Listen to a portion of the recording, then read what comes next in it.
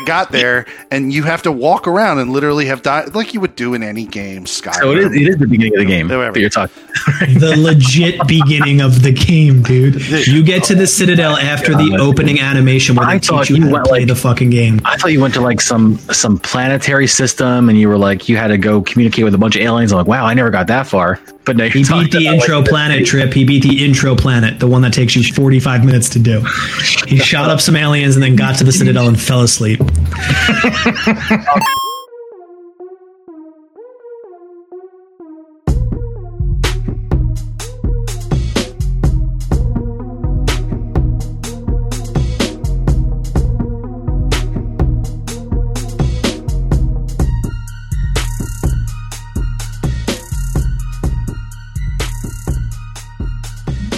Welcome back, everyone, to another episode of the Emergent Gamer Podcast, episode 254.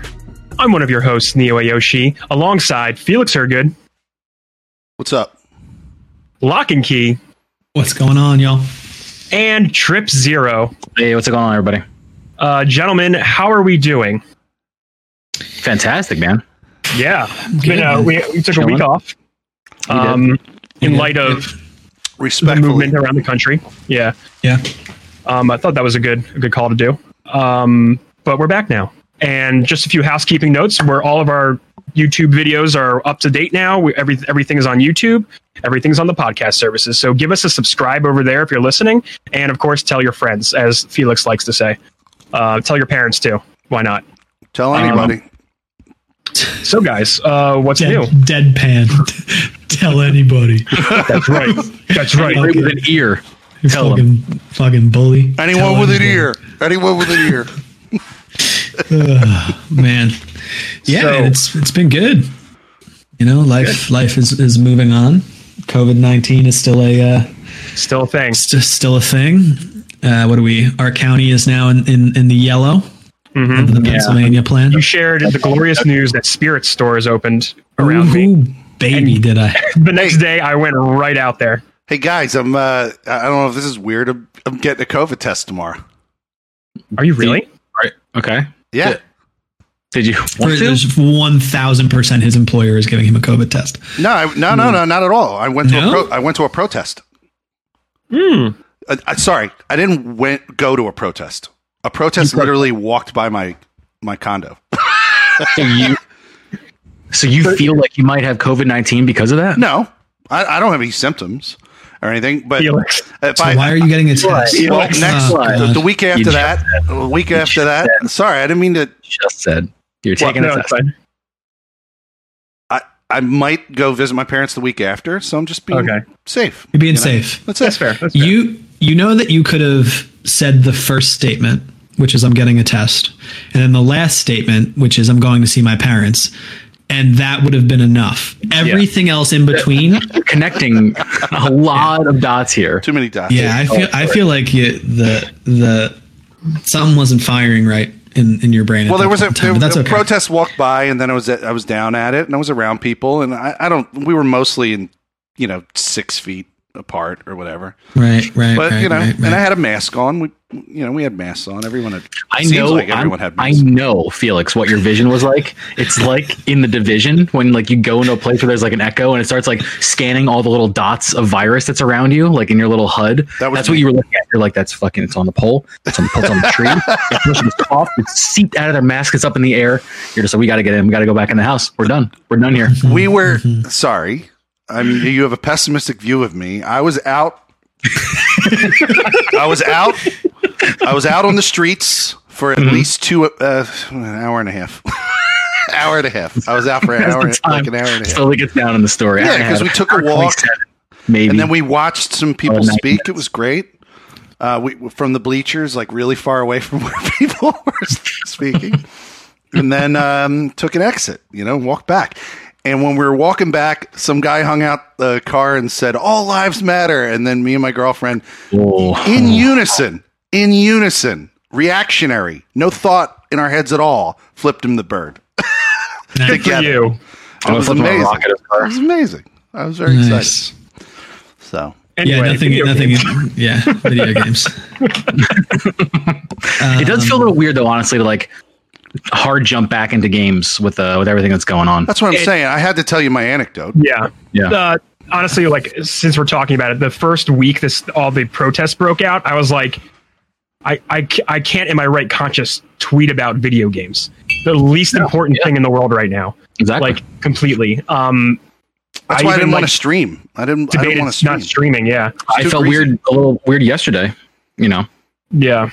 Going live. Well, I decided that any donations that I get since last week, I'm just going to put right into changeyourworld.org or whatever, one of those donations for that. So it's literally using my platform to help people is the best thing I can think of. Yeah, for sure. I donated. This is the only donation I did all week. I mean, I plan to do more in the future, but like the donation that I did this week, I think is a pretty good cause.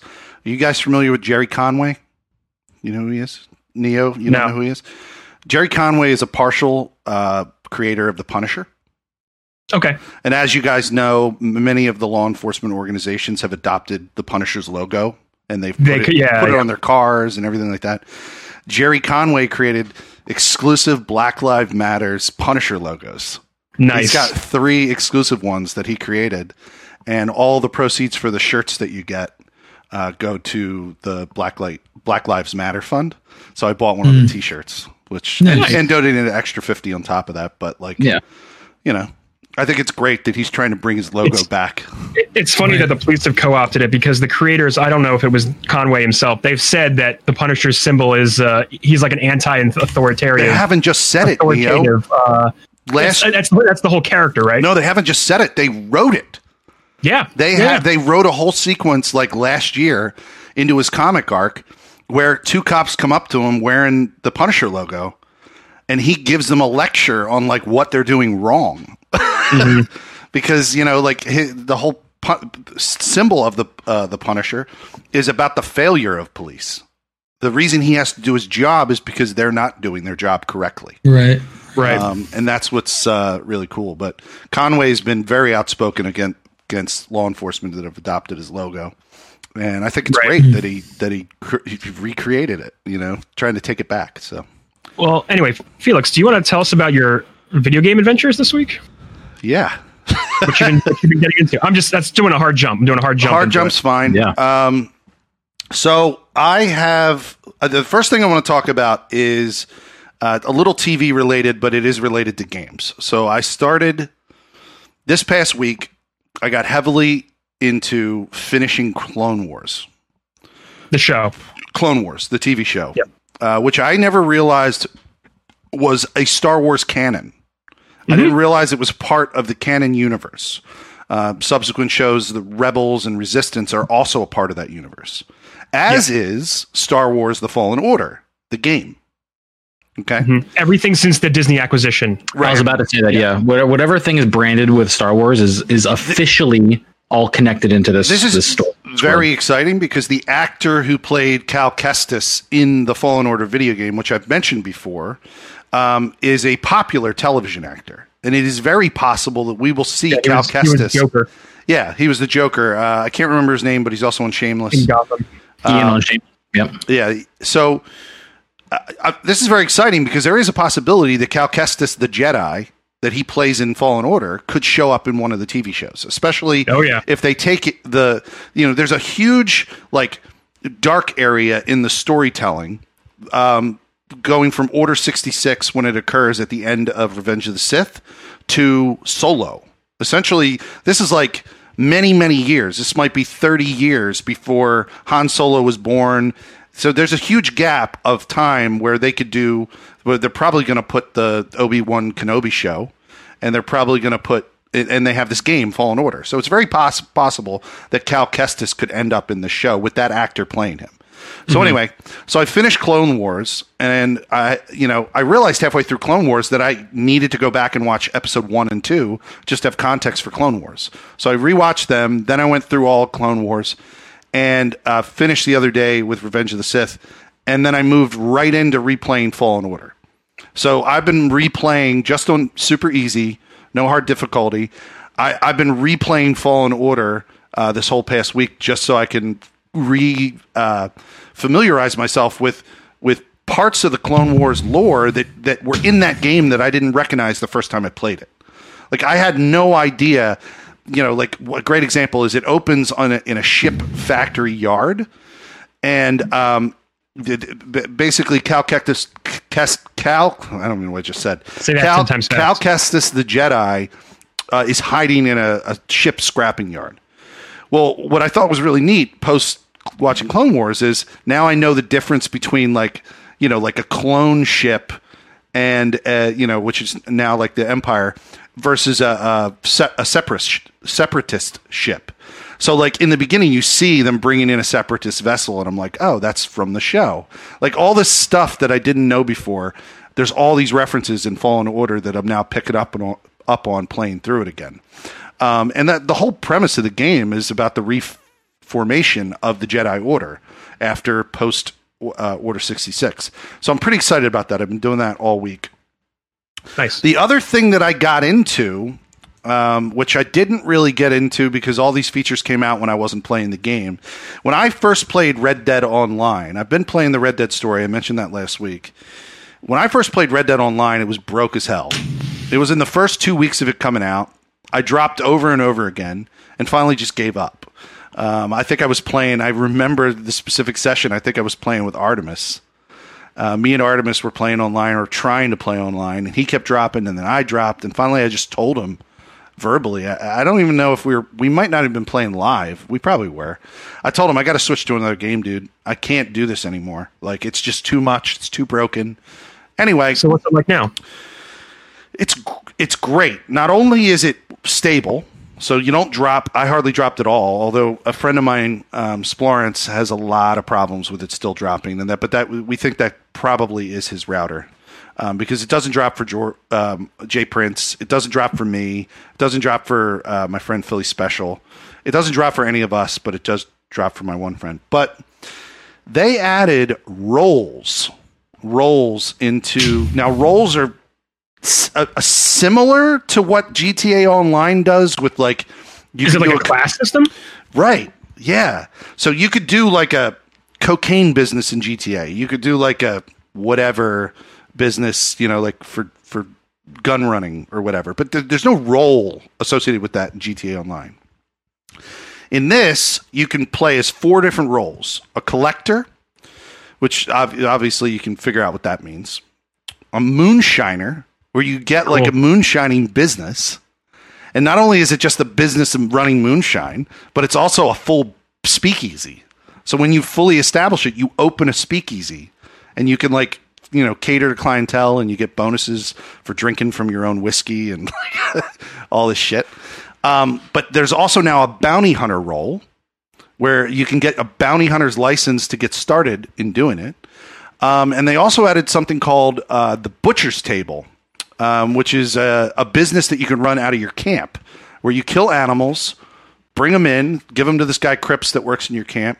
He converts them over to something sellable, and then you do sellable runs. Now, of course, it functions like GTA, where a portion of the time you're riding alone, and then you're revealed on the map.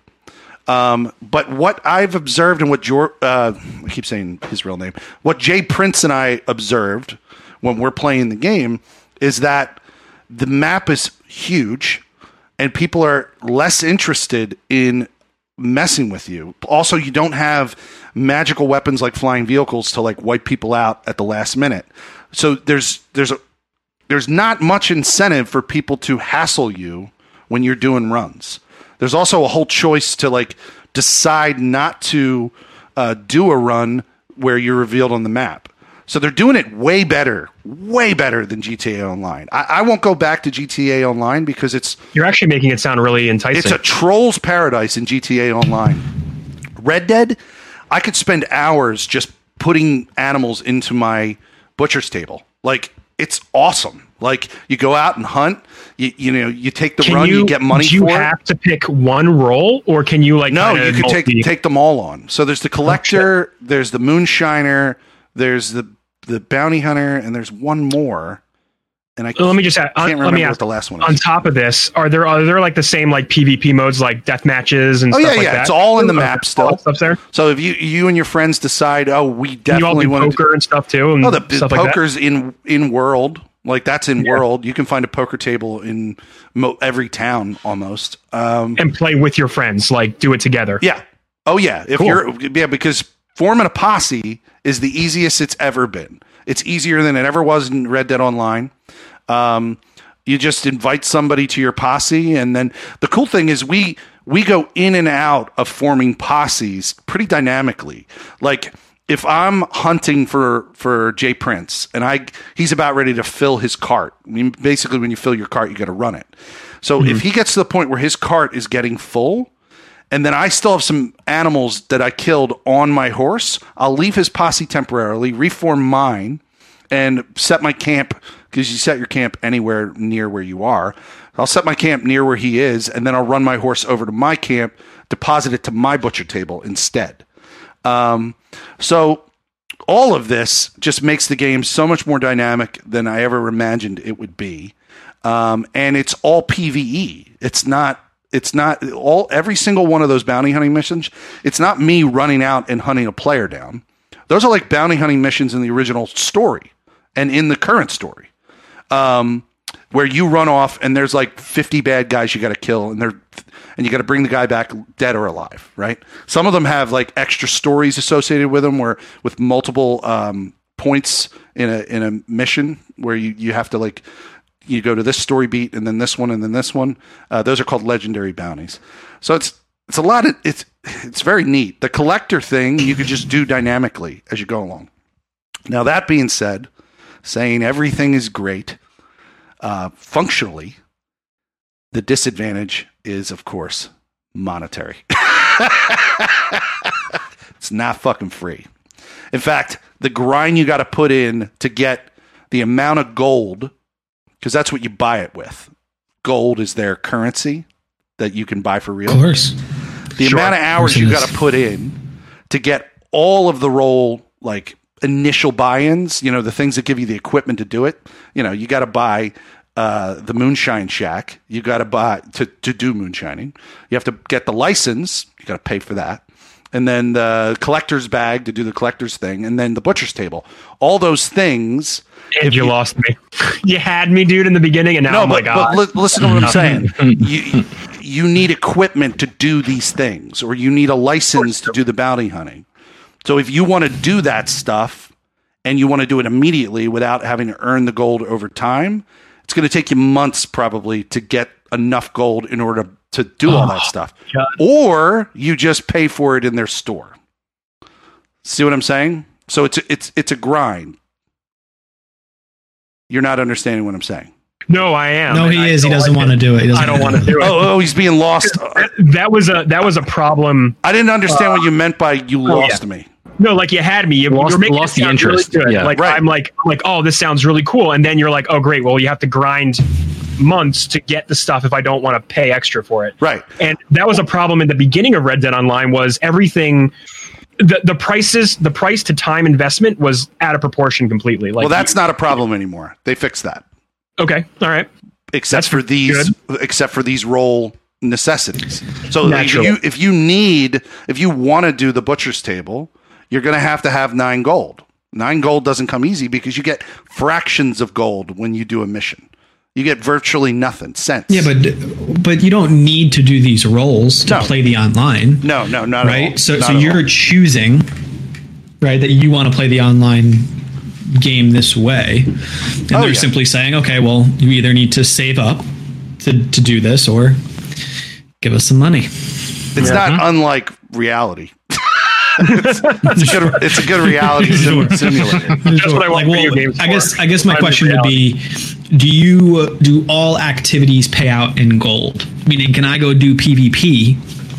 Can I go do deathmatch?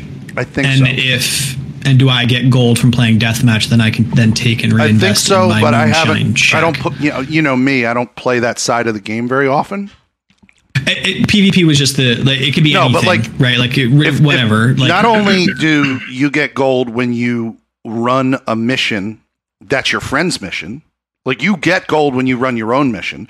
But if I join Neo's posse and then we run his story missions, I'll get I'll get gold from everything I do. So you do earn something every time you do something. But yeah, it's just how much and how fast and whatever. Of course, I bought it all and set it all up. Of course you did. Just to explore it. Fallout just to explore. Nice. I don't doubt it. They were offering a deal on gold in the store, and I said, okay, I'm going to buy some gold. Of course there's a deal, dude. I mean, you can buy like one amount for $20, but then you can buy $50. They gave you even more. It was about 22 times. It was not that much. Did they discount it and then also throw in a bonus? Like, here's an extra 200. It was $5 for 25 gold. That got me the butcher table and the stew pot, which is in your camp. It gives you a quart. It's food. Stew pot for food. Anyway, so I bought those two things. That was $5. Okay. Then I paid $19 for 55 gold to get the other two things, the license and the Moonshiner Shack. So that how much did I pay? I paid $24. $24 on top of the price of the game. But do those things, does that roll give you enough to warrant a DLC purchase?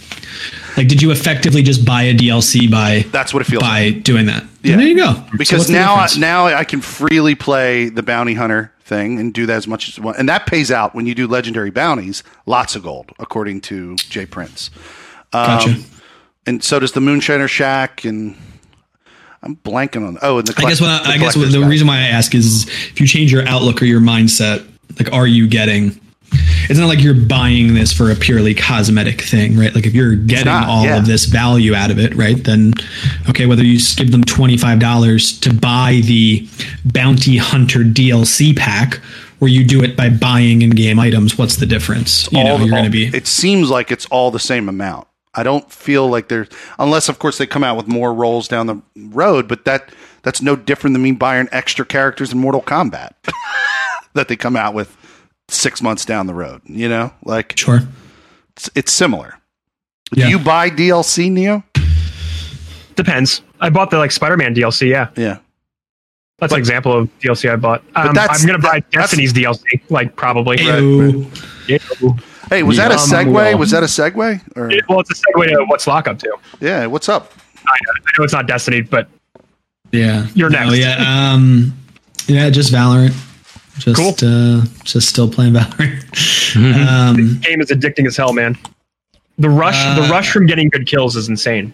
Yeah, it's good, man. It's a good game. So the full release came out. Was that last week or the week before?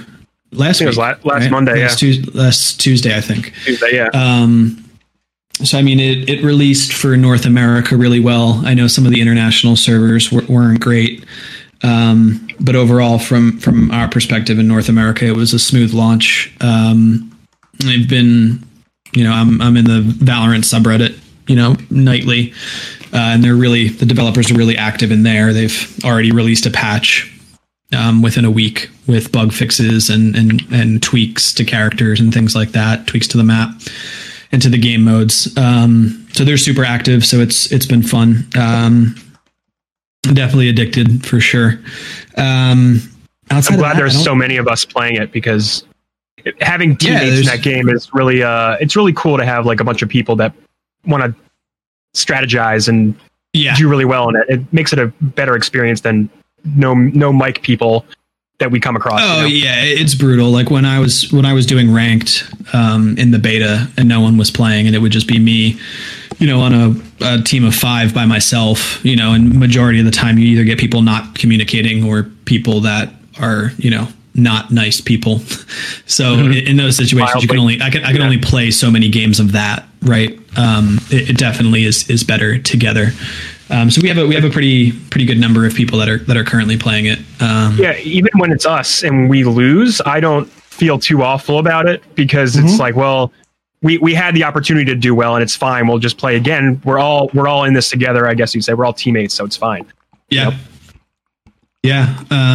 Outside of that, I don't think I've played anything else. I've thought about booting up Destiny. again.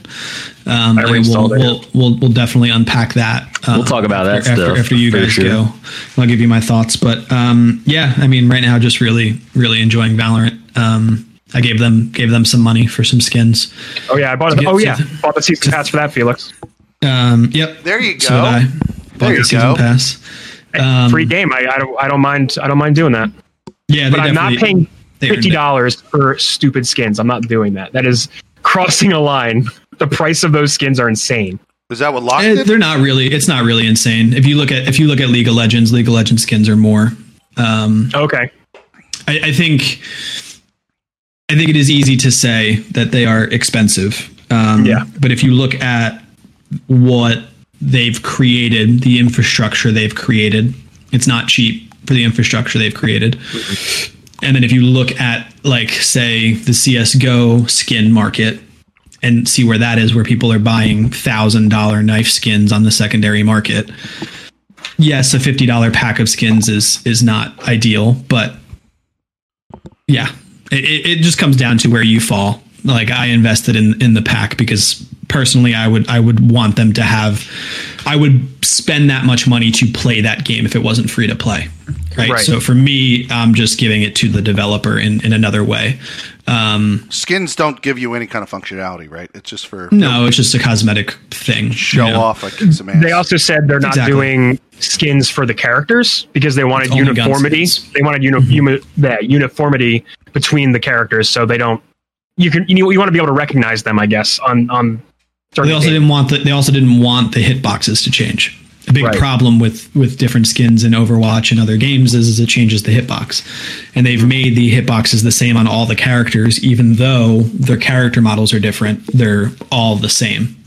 So if you introduce new skins, they have to then do that and balance that each time. What do you mean? Sorry, for clarity's sake, what do you mean by hitbox? Yeah. So your head, your character model head, right, has a certain threshold on what registers as a headshot, right? In Valorant, there is no room for error, right? In other games, a hitbox for a headshot might be this big, right? Where I can hit a bullet here and it'll register as a headshot. In Destiny, it's this big.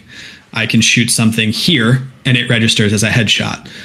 In Valorant, they've made the hitbox to actually be the character model, so much so that, like, if you hit in between someone's arm when you're shooting, it does not register as a bullet. But in other games, that would register as a body shot, right? Mm-hmm. Well, if you start introducing new skins where their clothing changes or their body weight changes or their height changes, right? All of those things change the hitboxes, and then it's not uniform anymore. So they would then need to make sure that each skin they come out with is unique to the character, is cool enough that people are going to spend money on it, and that is also balanced enough to be a competitive shooter, which they're more concerned about it being a competitive shooter.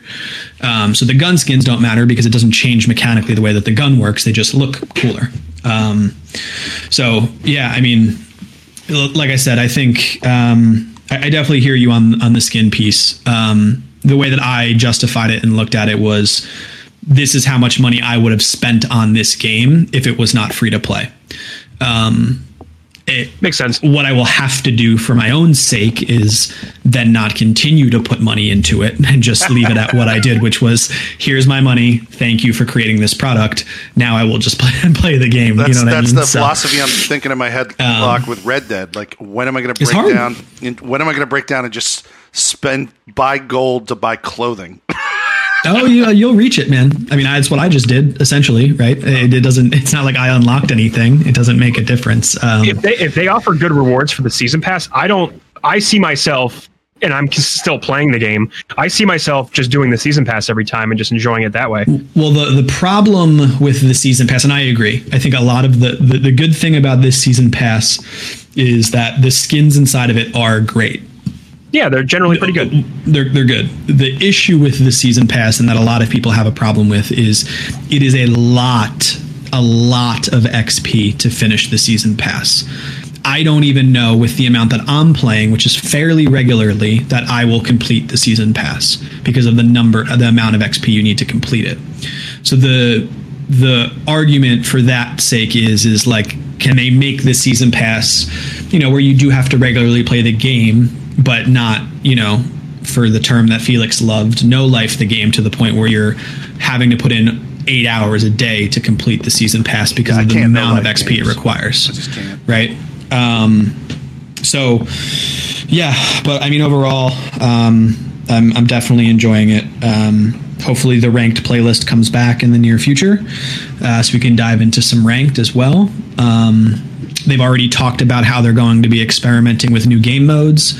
They're very vocal about the feedback that they hear. They acknowledge the feedback that they hear and they reiterate it to us, which is really great. Like, hey, I hear you guys talking about X. We don't know if we're going to resolve it now, but we hear you, which is all we really want majority of the time, depending on the situation.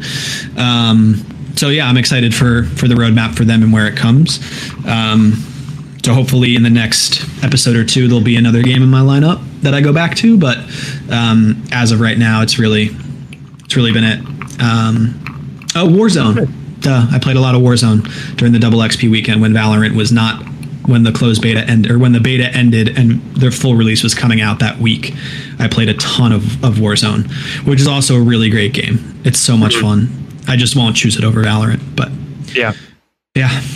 I did reinstall that as well to play more Warzone. Yeah, it's fun. I still haven't installed. They've done a great job.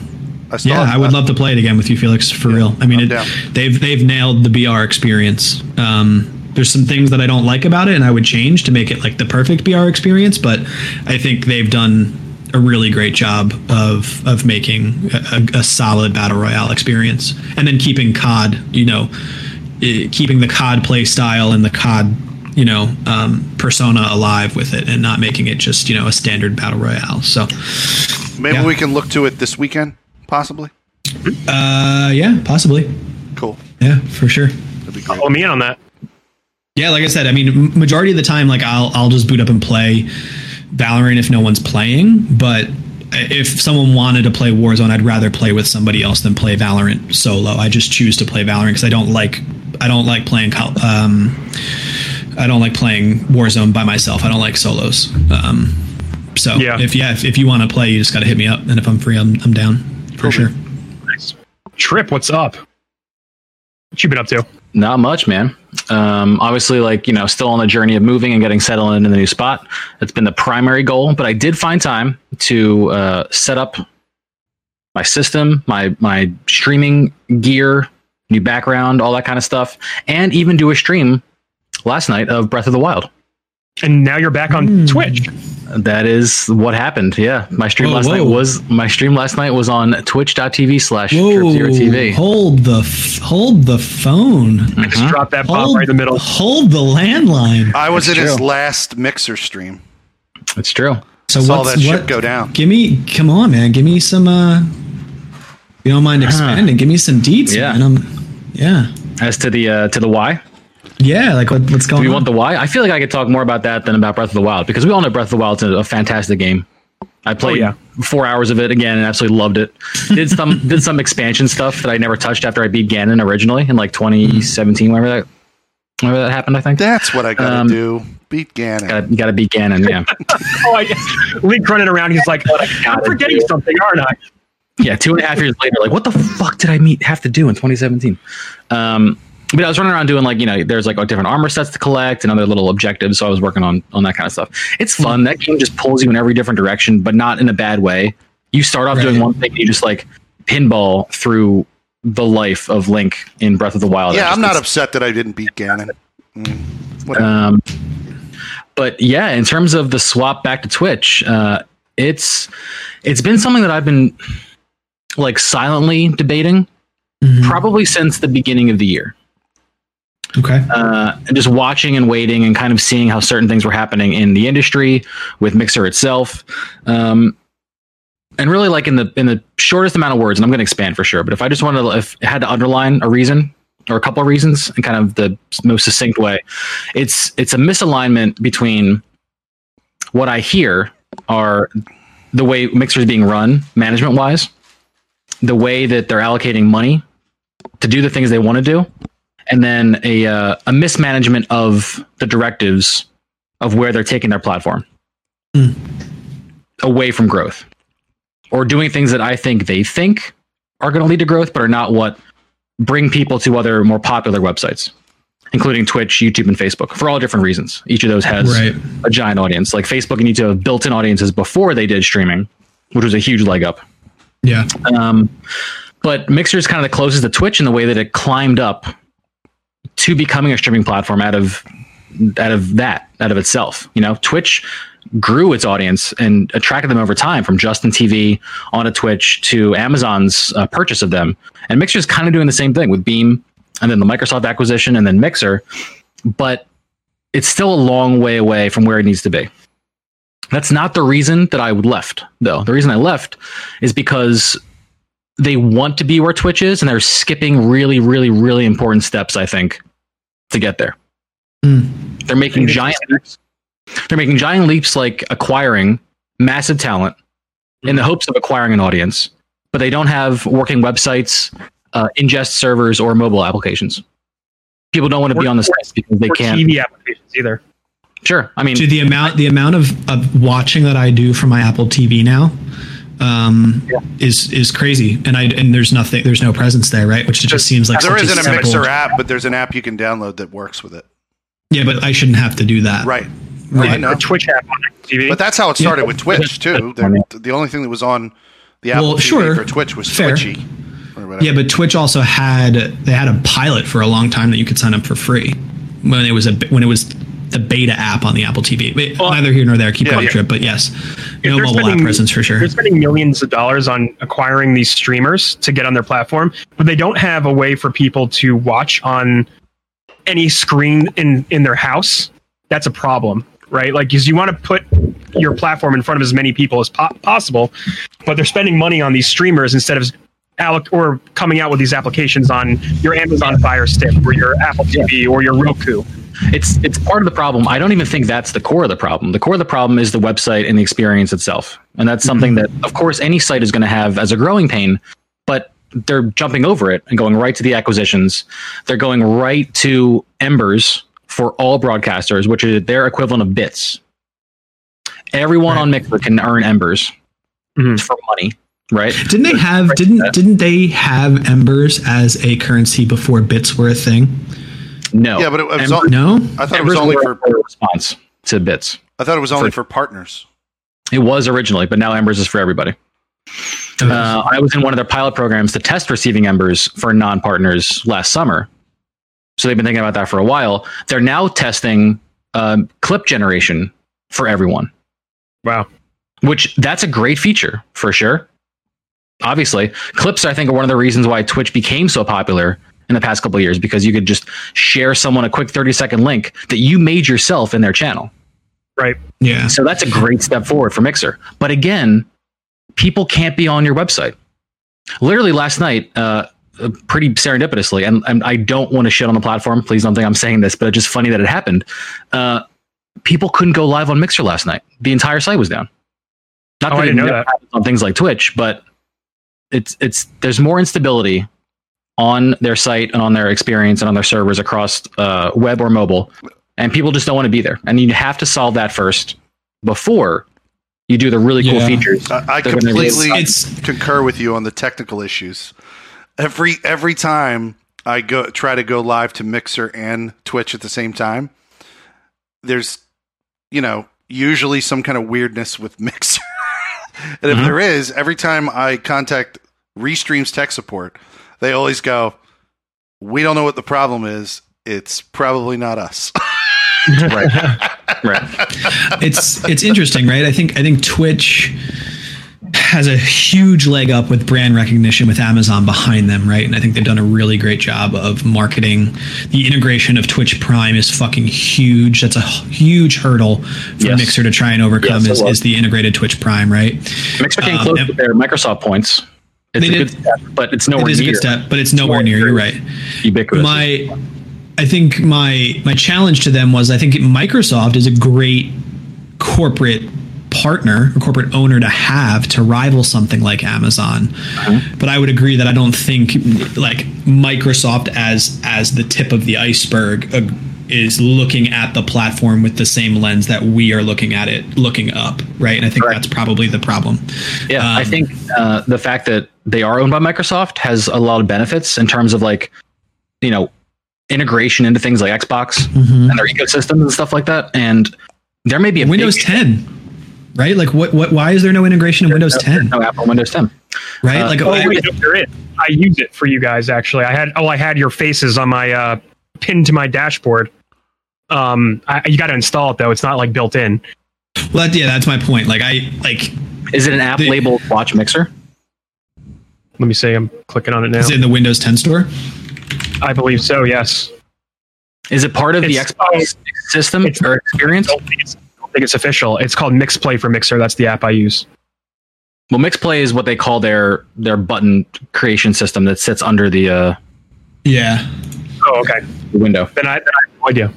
But even and you know, with all the bullshit that Windows 10 gives you when you install Windows 10, like how is that like crash on my computer for some reason? Yeah, right. Like why is Mixer not a thing, right? Like where's the integration? And which is a huge miss. There could be a giant shift even this year with like the Xbox. I even forget what they're calling their newest machine, but like the new Xbox thing comes out, that could be massive. Xbox Series X. Thank you. Take a giant turn at that point, you know. But it's getting to a point where I've spent the majority of my streaming career on Mixer at this point. Yeah, as far back as Beam, and I think they can easily rival Twitch, or at least give people a good other option. But they're not there yet, and they're taking a very long time to get there. As well as internally, I've heard that there's culture shifts and culture misalignments with people that are running their department, along with budget cuts. So you have people that don't want to do what the employees that probably know best want to do. They don't want to do the same things. They won't give them the money to do the things. And Microsoft directly owning them, I think, is more of a problem than it may appear to a lot of us, because organizationally, Twitch under Amazon is not like run by Amazon. They're run by their own company that's owned by Amazon. Right. There's really no like overhead they have to check with Amazon. They don't run their decisions past like the leadership team of Amazon Corporation. Whereas with Beam and Mixer, they do. That goes up the Microsoft chain of command. So there's probably a lot of people that get their hands in the money pot and go, why are we spending money on this? Which also ties their hands up. Yeah, what's that? Right. So these are all. I've been studying this for a long time, and it's the Peter principle at work. It's the Peter principle. You know, the Peter principle is that the higher up in management people go, the dumber they get, because they don't know anything about the structure of the organization. So like, the executives of companies are just stupid because they don't even know how the companies are run, because they're not running them. But they're just looking at service level numbers, right? They're thinking about they're looking at the highest possible numbers possible in the company, and not looking at like how those numbers are even formed. Yeah, that's called the Peter principle. You can read So that essay on the state of Mixer, combined with the push that we're all making together as a community with the Emergent Gamer, I thought it was really a good time to kind of align and just hop on over. And I'm someone who's literally, I do consider myself platform agnostic. You know, like, I think I need to be in the best place at any given time for myself, for my brand, for our brand, for all of these things together. Right. And it just felt like the right time to come back to Twitch. That could always change. Are you still are you an affiliate on Twitch? Yep, right. Correct. Okay. I thought you were before the full push over. I was restreaming together for probably half a year, I would say, when I started going full time.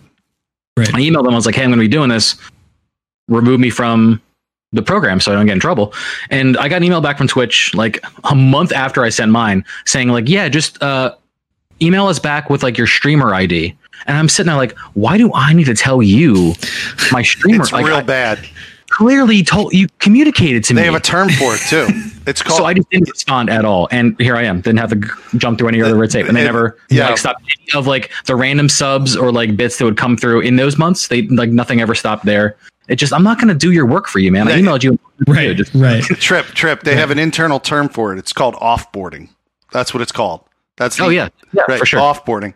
And I kept going back and forth with the guy for months. And finally I said, I'm breaking the terms and conditions of Twitch if I go live to these services at once. Yeah. And then the guy writes me back. He goes, oh, you mean offboarding? You need to be offboarded. I was like, I responded back. I'm like, yes, offboarding. That's exactly what I need. Please do that.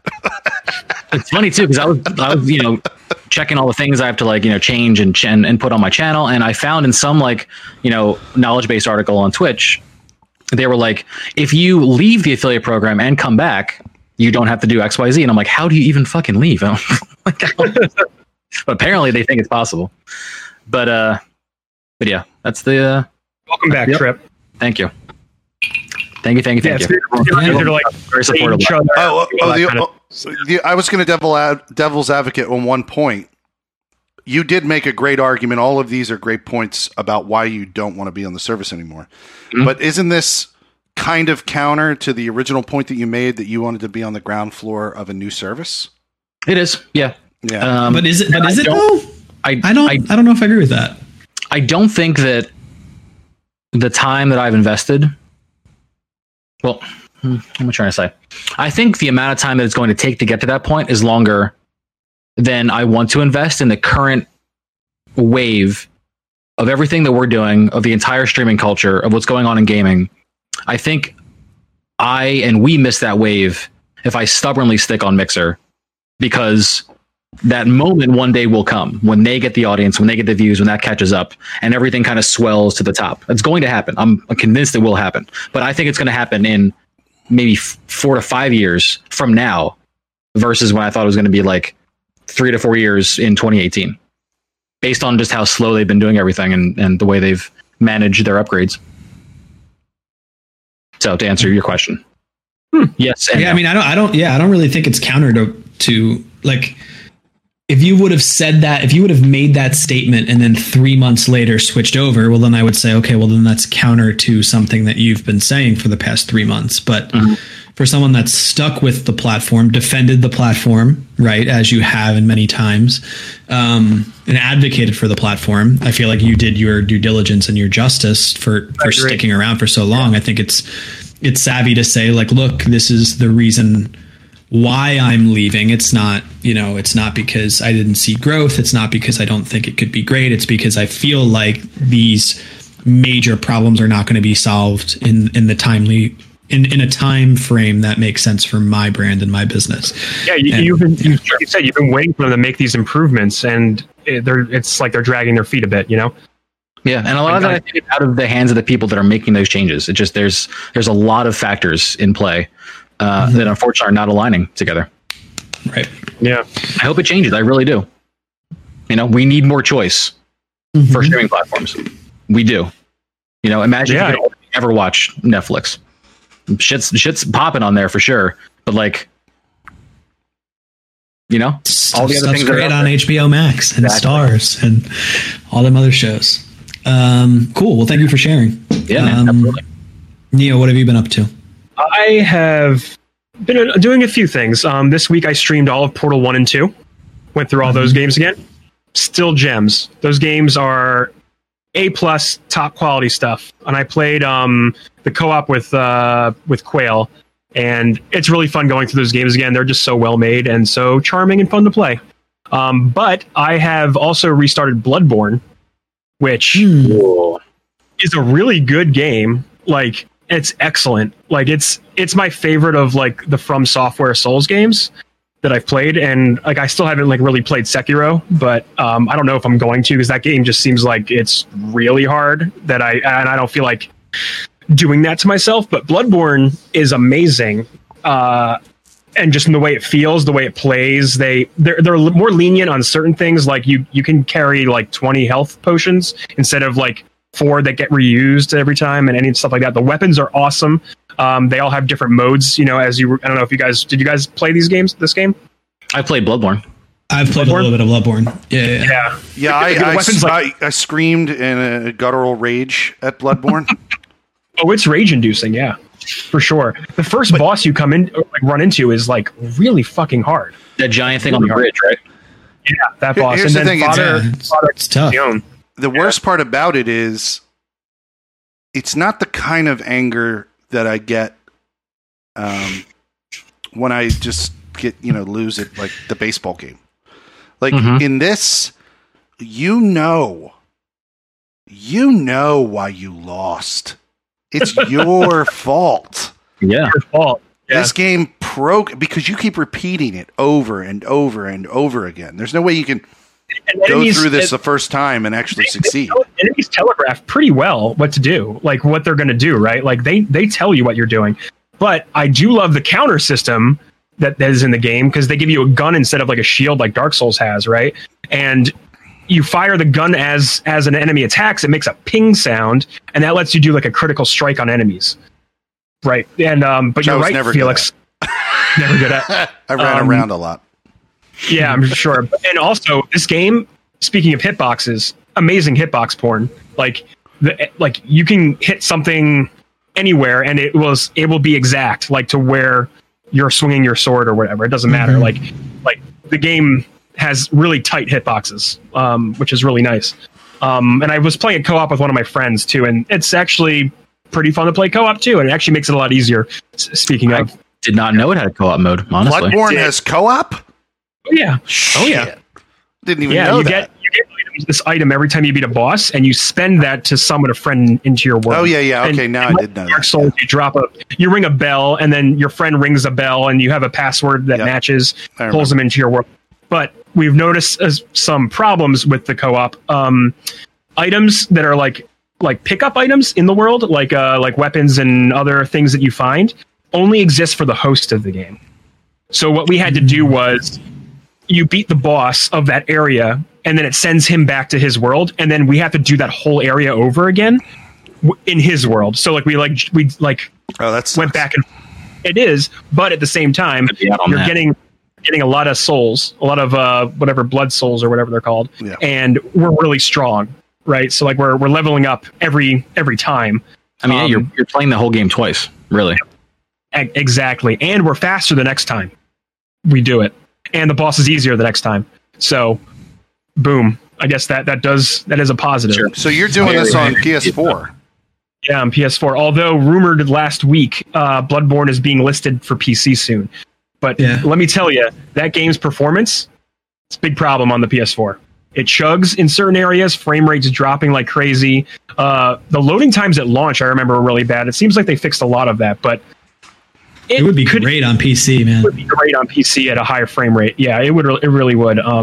It would probably look and feel a lot better. It would look amazing, yeah. Also, remember this when we talk about the PS5 news later, because I'm going to bring something up. Anyway, those are the new games I've been playing, or the games I just went through. And that's it. Nice. Shall we jump into the news? Yeah. Do you want to go straight into PS5, or do you want to hit Destiny stuff? Which one do you want to do? Trip, do you want to talk Destiny first? I could definitely talk Destiny. I mean, I'll always talk Destiny. Cool. Let's talk about what they announced yesterday, and then we'll do the PS5. So yesterday was not only the beginning of the most recent season that they call the Season of Arrivals, but it was the same day that they talked about the season, which is weird because usually they spend like the week before or the 2 weeks before, they give you a preview of what's coming through. They were very quiet about what's coming up with this season. Probably because of a lot of the feedback they were getting. They probably wanted to make sure everything was correct and like deliverable and a bunch of stuff like that. But they hit us with some very, very, very massive updates. Really massive, actually. They gave us some hints as to what's coming in the fall. And not only fall of 2020, fall of 2020, 2021, and 2022. They gave us essentially a very rough roadmap for where the game is going to go on an overarching story kind of trajectory. That alone is wild, because if they were with Activision, that would be Destiny 4, the 2022 stuff. I pulled up a Jason Schreier tweet because he did some investigating in this. If they were still with Activision, next year's thing or this year's thing would have been Destiny 3, essentially. Mm-hmm. And so on and so forth with the other expansions, probably, or maybe they would have been expansions, but Destiny 3 would have been a thing. Yeah. And it looks like, thanks to this announcement, this is Destiny from now on, right? Yeah. Bungie's committed to making this the game that is just evolved on, and instead of something that becomes like a sequel-based iterative game.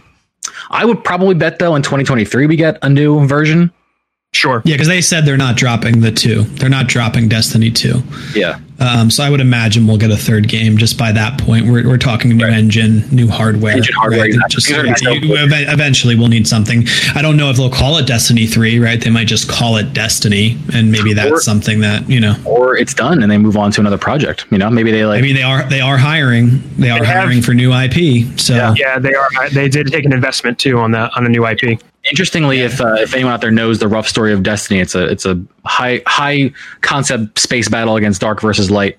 The name, the working title of the 2020 expansion is Beyond Light, and we're entering a phase where the darkness has finally arrived on Earth, something you've been chasing and running away from and battling in different forms since 2014, since the game started.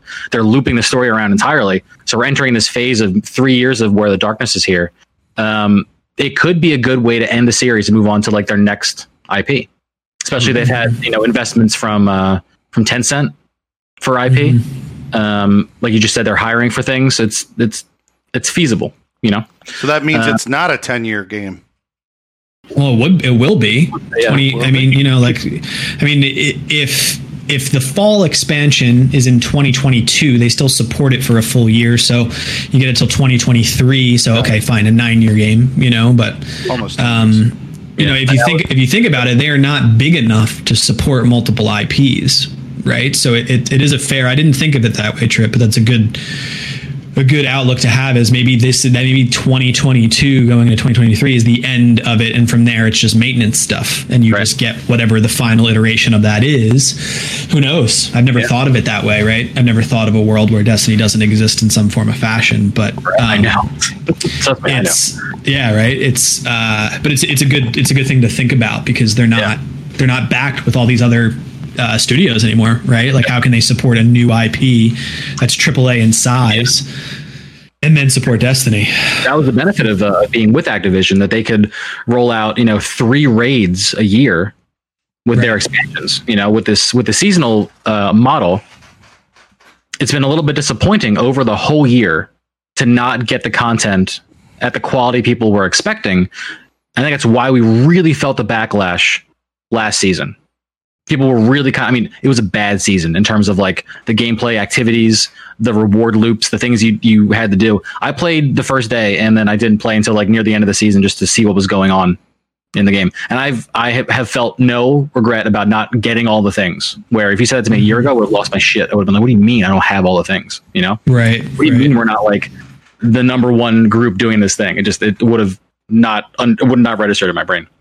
Right. But like you have to let the game live, and you have to be able to take time away from it when it gets to a place that's not good, and it wasn't in a good place. The new season that they're currently in right now, that started yesterday, is better. Still has a lot of the same problems, but they've definitely helped target your experience. Some of the reward engrams you can get, there's a process in the game to target them to what you want, not only like armor or weapons, but specific sets of armor or weapons. Like if you want drifter gear, or if you want crucible gear, you can actually have your engram drop those things. It'll tell you what could come out of that potentially. So that's one of the benefits of Destiny 1 in the last year. You could go to any vendor, upgrade their rank up packages and grab what you wanted to make your armor better, what you needed to get to max level. You can do that now in a really effective way. And I played a lot of today, getting a feel for what was going on, and I got like 10 of these engrams. So they're dropping at a pretty decent rate, and they drop on powerful level. So it's a good way to like round out your last day from 940 to 999. Just buy these new Umbral engrams. Like, it's feeding me up. They've made your ritual activities, what they call like the basic strikes, PvP or Gambit modes, all of those weekly goals now drop pinnacle level reward tier gear, so you can really jump up in power level. They've heard people say this feels too grindy, I'm not gaining enough, it feels like I'm wasting my time. So a lot of like really, really good quality of life changes in terms of making your character stronger. And the areas are dope. You go to Io, if you remember from the base campaign of Destiny 2, the moon of Io around Jupiter is the first place that the traveler touched when it came to our solar system. And you saw Ikora staring at this like almost Stonehenge-y looking collection of rocks and stuff. Well, that's where the pyramid ship that has finally hit the solar system is parked over and like pulling light from this cradle. And there's this giant spinning, twisting tree growing in there. That's where Eris is hanging out right now. And it's a very gorgeous area. I think you're going to weekly have to go in there and clear out enemies, which is better than the daily bunkers they had with last season, which is just a fucking drag. But beyond that, I think it'll be a pretty tame season until we get to the fall, where not only will we have a new area, we'll be on Europa, which is another moon of Jupiter. They're going to be blowing up a lot of the Destiny 2 Year 1 locations. They're all going in what they're calling this Destiny content vault. Yep. And you cannot touch activities on those planets. They won't be playable. But in the trade-off of taking those planets away, putting them in the vault, bringing in new areas to further the story, they're going to be bringing back spaces and raids from Destiny 1. Hell yes. So in the fall, we're getting the full Cosmodrome, and we're getting the Vault of Glass raid. Hell and yes. I am stoked as shit to play Vault of Glass on PC. Fucking know I'll be there. Very excited. Yeah, and that's cool. And then actually, that mean? Oh, sorry, we're going to send you. Sorry. Oh, this is really quick. It addressed one of the concerns I had was because they acknowledged this like last year. I want to say that Destiny's file size was getting large. It was getting really big. Definitely addressing the file size issues. Yeah. Yeah. They were actually getting worried about that too, because the game was becoming too large. So now this is a good way to not only cycle content out and in. It's a good way of making things like kind of like fresh but not fresh at the same time, by getting rid of some content we've played already a shit ton. There are so many Destiny 2 players that have never played Destiny 1. So this will be a really good way to like get them in touch with that content, bring them back to literally day one, especially with Cosmodrome and Vault of Glass coming back. It'll be really cool to kind of see the roots of the game. And not only, never played on PC. I can't imagine what the sandbox will look like with all the weapons. We have all these new crazy different ways to play the game that didn't exist. Yeah. Sure. When Vault of Glass was true. I mean, there's like swords and all these things for fighting. 3 subclasses per character. There's exactly swords, bow and arrows. There's the game has changed so dramatically. Grenade launchers. Grenade, oh my god, since 2014. Fun fact, they know that and they're probably going to balance for it. I wouldn't give them too much credit. Everyone went, are they? Speaking of balance, the new seasonal exotic that you get this season is a breach loading grenade launcher like Mountaintop, but it's awesome. Yeah, it shoots a blight, like a darkness blight, like the Taken Captains kind of throw, and it lands on the ground and taints enemies. And if they get killed by it, they make another blight, and it kind of chain reacts. But also, it does massive damage to what it lands on. This thing, I watched Rick Hackis had a couple clips on YouTube. I saw him delete both Riven of the Last Wish raid and Sanctified Mind of the Garden of Salvation raid. Neither of those bosses lasted more than I think a second and a half with everyone using this exotic. Yeah, I saw it on the Garden boss melt them. Just the entire health bar just disappearing. I was having fun with it in PvP earlier today. It's pretty damn good using PvP. Yeah, I'm sure it's great for control. You just drop it on a point and then no one steps in it. 100% right. So yeah, it'll be cool to see where how the game is going to lead up to the fall. I appreciate their higher level thinking of what they wanted this year to look like, where they move the story along. Things you do have meaning to the overarching story. Like there's broken bits of the tower right now from where the Almighty crashed and some bits blew off and landed on the tower. That's persisting from what happened, even though the season was shitty. It's just cool little ways to say like, oh, I was there when that happened. They did the live event, right? That happened since the last recording. Saturday, yeah. Right. There was definitely some things that they need to change, which they acknowledged, but that was really cool that they had a live event. Yeah. I already forgot about that event, and I logged in for it. It was kind of, I mean, I guess it's cool, but it took like 90 minutes for it to get going. They need to. Yeah, they acknowledged it. Yeah. They acknowledged that there was some room for improvement, but it showed that technically they have the capability to make that type of event happen in the future, and they want to continue to do that. For sure. And I think, if they can iterate on the game, keep it fresh, do things that surprise us. Like yesterday, they dropped a new dungeon as well as a new season. I've heard really good things about it. Really good things about it. Can't wait to dive in there with a group for sure. In the fall, we're getting a fourth subclass essentially, which is going to be darkness powers. That's been a rumor since Destiny 1. That's finally happening. That's going to change the game from entirely the ground up. You have to, balance for a third new subclass of darkness infused abilities. So hopefully this stuff will be engaging and make the game, That's all we can ask for, right? Yeah, I think we're also going to need to get to a point where we're okay with not playing it every single day, especially with how they're going building this out. Yeah, because it's not where I'm at. It's not a healthy relationship. Just 1 and 2. That's all the fucking time. Yeah, I honestly don't even have the desire to get back into it. I want to experience the dungeon. I want to be ready for the fall. Yeah. But just the thought of doing the same goddamn activities to grind up in power is just, it's like... That's the core problem. You have your... nauseating. They make you do Gambit. Because rewards. Because you feel great right now, Neo, but you haven't hit soft cap yet, right? They're purposefully moving you up very quickly, and then you're going to hit a fucking wall. And then I'd be so it's just like... that's it. I am a high level, I love... the fact that they forecast it out to 2022. I love that they're being transparent about where the story is going, coming from where we were from Destiny 1. The fact that they're even tying expansions together and big arc threads together is all fantastic stuff.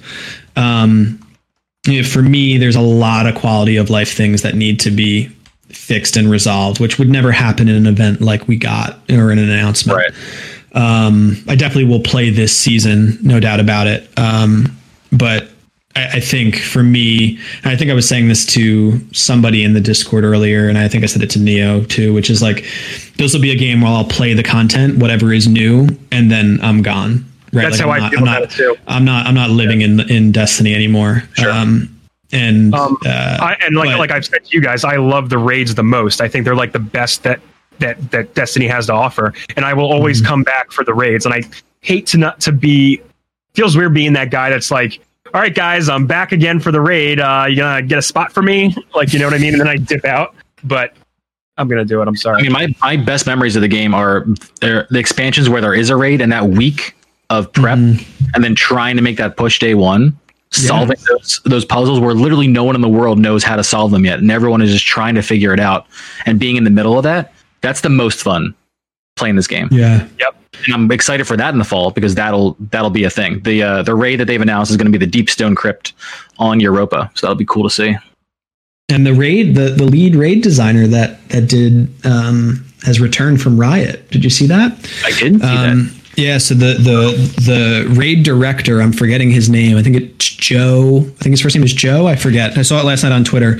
Essentially, he left Riot, has come back to Destiny, and I believe he was responsible for all of the raids following the Dark Below. Nice. I'm not entirely sure on what raids he did, but he's returned. Joe Blackburn? That would be him. Yeah. So he tweeted out that he left Riot. I don't know the timeline on when he left Bungie to go to Riot and vice versa, but he essentially tweeted out last night, this is my second day back at Bungie. And that was his announcement of it. Nobody knew that it happened. And then everybody was freaking out, that followed the game that closely, that he's returned. So hopefully that means the raid that we're getting in the fall is up to par. It definitely is, the best that Destiny has to offer in a lot of different areas, right? Raid always has been. In 2014, I think what were we going to say, 2014? In 2014, the Vault of Glass, no one in a first-person shooter was ever making a raid like you would see in an MMO, like a World of Warcraft or a Final Fantasy 11 or something. I remember the first time doing it, man. It was wild. It was a wild experience. The same thing I was doing. I was like, I'm playing a shooter, but we're solving puzzles and we're doing these mechanics and we have to specifically attack different things, and it was just the 6 people coordinating. It blew my mind. And I had no. What was that room that was a jump puzzle that we first got to that had so much space to it and was so high, and I was just in the Vault of Glass, right before you get to the vault. For the throne room, there was the pillars that would appear and disappear. This crazy jump puzzle that you get to, and I was just it was one of the reasons why it was so successful. The scope of it was so big and We didn't. It wasn't a thing that people had experienced until then in that type of game like that, no. Right? So hopefully they can relive it. For me, though, they have to do a lot of work in between. Like that's what will get me to continue to play it, even to keep me playing it more than as much as I want to. Right, which is I want to play the content. I want to play it a lot. And then I want to leave. I'm not going to play it in between droughts like I used to. But like there's certain decisions that are made that just really bother me. Like the one about this season that I'm hung up on, and then we can move on. Not to end on a sour note, but like sunsetting is something that's a huge topic of conversation within the community, which is, I don't know if you're aware of this, Neo and Felix, but essentially they've said that the weapons that you currently have will not continue to be used in pinnacle activities in the future. What does that mean? So you know how year one, like if you got a Leviathan raid gun, you can't infuse it. You can't get mods on it, for example, right? Like you can't mod it with the current equipment. Well, like essentially they're leaving guns in the past to where they're capped on their power level. So a gun that came out in Forsaken will not be able to be used in season 12, right? Because we're going into season 11. Is that correct, Trip? Yep. This is season 11. So this is the last season where all of our guns are going to be able to be used. Season 12 comes and content from Black Armory, content from Forsaken, all of those guns can still be used, but they can't be used in endgame activities because they won't be able to hit the power level in which is required to do the activities. So a lot of people are upset about this. You're attached to weapons, you're attached to this gear, and you have to leave it behind, right? Locke, I've been out of the game for a while, but like I remember that happening before. It happened. They did it in Vanilla D1. Yeah. They did it in Vanilla D1, and there's a few reasons why it worked. Yeah, well, there's a few reasons why it worked in Vanilla D1. One, there was more loot, so you were still chasing new and better loot. That doesn't exist currently, in my opinion. I know there's a lot of good things being said about the new weapons that they released yesterday for this season and new perks, which is great. But again, the loot pool back then was much larger on what you could chase. The other thing is they course corrected it in D1, and then they gave you materials to chase to then bring your weapons up to a light level that mattered, right? Yeah, so they fixed that problem, and then they took it away again for a third time in D1. The reason why I bring it up is wherever you fall on this is they re-released guns that in this season that we currently have that are exactly the same, but have the season marker on them from this season that will be able to be infused up in future seasons when the role that I have in my vault will not be able to be. So for example, I have a lonesome sidearm that I got from Season of the Drifter, whatever that Gambit season was, right? After this season ends, that lonesome in my vault will not be able to be used in endgame activities. But right now in this season, it's in the loot pool as a new weapon, and it will be able to be brought forward to future seasons. So you're essentially saying that I'm chasing the same loot in some cases for something I already have for the sake of it having a different logo on it, entitling it new. And there's many of them. I'm only calling out one weapon, but there's many. There was a way to convert the old gun into the new gun? So this is blowing up on Reddit, right? There's a huge thread on Reddit about this. Simple. Make me get the lonesome to drop and let me infuse the one that I have up. If you deem that this weapon is the weapon that we want to bring forward for whatever reason, that's fine. But to say the one that I have 15,000 kills on in my vault needs to be retired, and a new one, just because it's new for no other reason but in the sake that it has the new icon on it, seems ridiculous. And this is something that they didn't explain well because everyone thought their Garden of Salvation raid gear was going to be able to be brought forward. But no, you need to get the one with the new logo on it, not the one you have in your vault, not the one that you already have acquired. You have to go get the new version of it. And the new version is not different. It doesn't have different roles. It doesn't look different. All it has this season's logo on it. Yeah, and you already may have the god roll in the vault. Right. Like you're saying, yeah. Right. So there's an easy solve for it, which is, I still have to get that rolled. I still have to get that thing to drop. It still has to be a powerful. It still needs to be an increase in light, all of those things. Let me infuse it up if you're deciding to bring it back. That, personally, to me, is a huge quality of life problem that makes me not want to play the game, because then it feels like they're not valuing my time. Right. There's definitely, I think I like and dislike the system that you're just describing, what they're doing. I can see how it's frustrating that you have to leave behind the things that you've grown attached to. And there are guns that I really like, but at the same time, I've acquired so many weapons and so many guns that I kind of just want to go, okay, I want to forget about these and just take in the new stuff and just give me the new rotating set. Then it kind of actually, it reminds me with like the icons and everything. It reminds me of like Magic the Gathering, right? Like you'll rotate in the new cards into the whatever season you're playing, and the old ones get. I was just going to ask you if there was a precedent set in some other MMO. I think someone actually mentioned how Magic does it better than Destiny in a thread that I was reading. I think somebody. The first thing I thought of was Magic. Yeah, I didn't play. I've never played Magic, but I think someone was using that comparison point. But here's the other thing, Neo. Like, you don't need to get rid of old gear if you make your new gear compelling. Right. That's also so just because you love the gun that came out 4 seasons ago is great. But if they made guns that were compelling to use in the new seasons, it wouldn't matter if I could still use my old gun. I'd be compelled to use the new gun because it's designed well on all of these things, right? I'm not so upset, which I don't think they're currently doing, to be frank. I think this season has shown that they can do some cool stuff. Trip mentioned the exotic grenade launcher. That's very different. Some of the new weapon designs are really cool.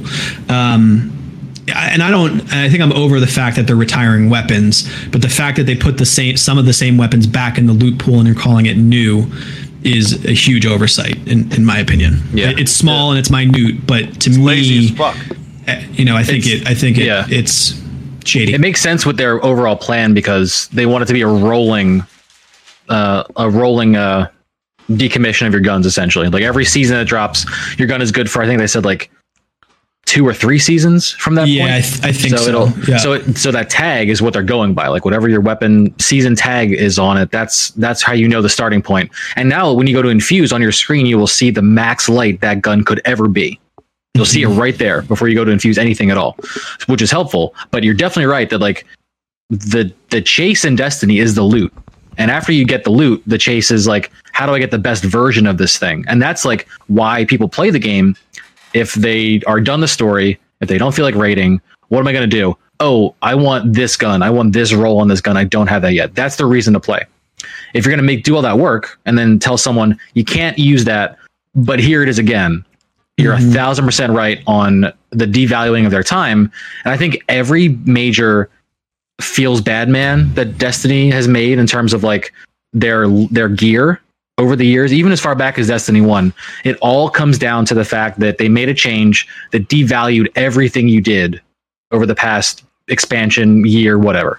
That's really it. And they keep making a couple good steps, but they keep doing the thing where they say all the shit you just did doesn't matter. And I think that's the core problem. Like they can. God, do they make stunning trailers? Do they make great? Like all of these things are great, and then I watch it, and then they make a decision like this that is so ass backwards, and I'm like, maybe I'm just at the point where like the shiny new thing just isn't enough for me anymore. We've been at it since 2014, and we can see the fact that it's a big roulette machine we're playing, a big slot machine. We're pulling the levers of every time we play a strike. Like that's what the game is. It's a loot game. It random rolls your shit when you get done. You hope you get the thing you want. Right. It's got a pretty coat of paint over it. Locke, we just like it, you know? Locke, you want to come over and hunt some deer from a butcher's table? Maybe, man. Maybe. I think you'll appreciate it. I don't know. It's really relaxing. Yeah. So is getting an ace in Valorant. Oh, that feels real good. Actually, it's not relaxing. It's fucking when you pulled off the endorphins, man. What's an ace again? An ace is you kill all 5 players yourself against the enemy team. It's like getting a medal in another shooter, but not easy. Yeah. So I'm excited for the future of Destiny. I think I think that it can be great. It can look. The next 3 years can be amazing. I think we're gonna be all about whatever happens in the fall, and then things will chill. The winter will come. We'll be like, yeah, he's still playing. Yeah, you want to raid, whatever. The spring is gonna come. We're gonna fucking hate it, and then the 2021 expansion is gonna roll around. That cycle is going to be the game forever. So yeah. But then maybe it won't. So we'll stay tuned, and obviously we'll be reporting on it here on the Emerging Gamer podcast. You will hear it. So in a transitional segue, one of the things they talked about at the Destiny thing was the game will be playable cross-generation.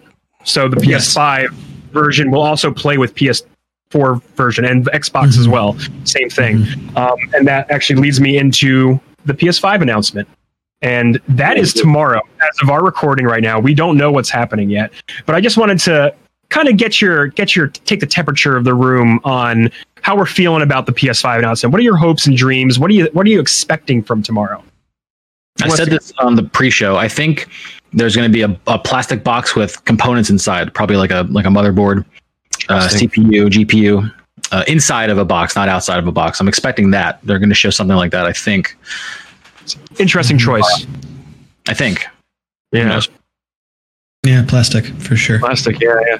I think the box. Well, actually, I know you're just fucking around, but I think the box itself will probably resemble the controller that they showed, where it has like black and white accents on it. So they'll go with like a two-tone, like a thematic thing where your controller would match your console. Exactly. Strong choice. Strong choice. Would it be bolder for it to not match, though? That's the question. Did you guys ever watch the Onion Video News Network? Yeah, I've seen a few of them. They had a spoof about Apple coming out with the new MacBook click wheel.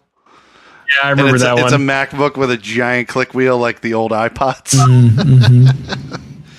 It just makes sense. I mean, I don't know, man. I think I personally would love to see more tech demo, right? Like I want to see what the integration of their software and hardware can do. Like you want to see things running on this. Yeah, exactly. Like I'm not so concerned about what games will be announced. I think we're going to see there's some easy pickings that will be showed, but it was interesting. I don't know if you guys saw. I know we posted it in the Discord, but Linus, Linus Tech Tips, right? That video up. Yeah. So Linus from Linus Tech Tips essentially said, like, I done fucked up and misspoke, saying that the PS5 hardware is not going to be able to compete against a high-end gaming PC, right? And I think he learned more about it and realizes what his misunderstanding of the tech was. Yeah, what he discovered was that the software of the PS5 is specifically designed to handle whatever the hardware is.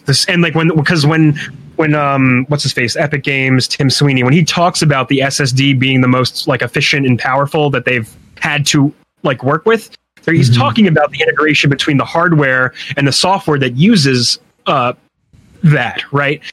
Saying that it's able to compute more because it's designed to use more, unlike Windows, which isn't really designed to take advantage fully of the hardware that we have in our machines. There's so many components that you can use in Windows PCs, right? Right. Like he goes into detail of like, a PCIe SSD should be significantly better from a tech perspective for a gamer, but there's almost no difference from somebody using a SATA SSD to a PCIe in-game experience, right? Because games don't take advantage of that SSD in the way in which a PS5 game will take advantage of the SSD, right? The operating system itself, right? Sure, exactly. Yeah. That's another problem they ran into, yeah. So I think, for me, as someone that's PC exclusive at this point, I rarely turn my consoles on. If I were to invest in a next gen console, it would be PlayStation over Xbox 1,000 times over, for many different reasons. But for me, I would like to see the tech. I would like to see what improvements I would at this point where I'm at is it's not just exclusives, it's what the tech is going to do, because I feel like I get great performance on my PC. So I'm getting great performance on my PC. Why will I want to play with a controller and sit on my couch? What extra performance am I going to get? So that's what I'm hopeful for. So hopefully they show us some in-game, not some pre-made, A-roll tape CG stuff, right, like that'll be cool, right? The CG stuff is always flashy and cool, but like I want to see some in-game stuff, like the demo that we saw, right, where we got to see how the lighting effects changed and all those things. I'll never be able to play. Yeah, exactly. That's fine. I don't need to play it, right? The tech demo was enough to sell me, right? So what does that look like on a AAA game in an actual engine is what I would like to see out of it. So hopefully we get some of that. I'm very much hoping for that as well. One of my predictions is going to be Bloodborne 2, a game that we haven't seen about. I know they have Elden Ring. From Software has Elden Ring in the works, but I'm really hoping that we see a Bloodborne 2. That is one of my main predictions. Yeah. Is Bloodborne from? And it's a PlayStation. I can never remember if it's them or if it was a competitor. Okay. Yeah, it is from Software. From. Yes. Other predictions that people are leaning heavily on are Horizon 2. They're going to show that up. Yeah. I still think it's too soon because that game was it's 2017. Yeah. Well, Breath of the Wild 2 could possibly come out this fall. Maybe. Nintendo's been. But what makes you think it's too soon? Like what? Just because it was 2017? I think dev times are a little bit longer these days. I mean, yes, they have all the assets now, but if they're going to be making newer, better assets for the PS5, then I don't look. I'm not a developer or anything, but I just know these things take a lot of time and work to get into. Right. Rockstar 7 years for their. And 5 to 7 years is like an average turnover time for a game usually, right? But I guess mean that they can't tease it. Sure, right? Sure. But I'm assuming they're going to show launch titles, right? Like things that we're going to play this winter, right? On the box itself. Sure. It's a safe assumption. Yeah, I mean, but it doesn't mean they don't pull like an Elder Scrolls thing, a game that we won't see for a decade. Oh God, can you imagine? As I'm playing Skyrim, they've already. Oh God, they've already said that we're not going to see that game for a fucking. Can you imagine Elder Scrolls decade? Skyrim 2. I still don't have a clue what they're going to be doing with that. They've already said it. They're going to focus on their space game first. We're not going to get anything Elder Scrolls related. Starfield also. I can't fucking wait for these new Bethesda games, dude. Yeah. So I'm excited for it. I am. Yeah. Do you think Spider-Man 2 is around the corner? That seems too soon out of too soons. I think, is it something that's coming? 1,000%. But I would think that is way too soon if you're going to compare it against Horizon. Horizon for sure. Horizon, I can see it coming out, but Spider-Man. Too soon. Not the most too soon. God of War might be out a little bit further too, because that was 2018. I mean, they have a solid foundation of games that will be sequels. You know what I mean? Like they have a strong lineup for the life cycle of PS5. I'm very curious on what the launch lineup will be. Yeah. I think like that's what we're going to find out, I think, or at least get a good amount, of games that are going to be coming out. And I really hope it's not a bunch of like remakes and dual releases. I really hope there's some things that are PS5 only. Some exclusives. Yeah. To not only entice, obviously, like you need to do that to move sales, but like, why would I buy this thing this year if it is coming out this year? I feel like, and this could just be my jaded memory, but I feel like consoles have always had weak launches in the terms of the games that come out for them, right? Like the hardware is always compelling, but the day one titles that are there are usually, in comparison to the later half of the year, it's like one or two midway through. Yeah, it's usually very light. Usually like one big AAA game or two, and only one of them is well made. So I'm curious to see for this next gen hardware on both sides, right? For Xbox as well, but obviously we're talking about PlayStation. So yeah, I don't have any idea of what we'll see. I just hope we see in-game footage and not some bullshit. Like we saw with the Xbox conference.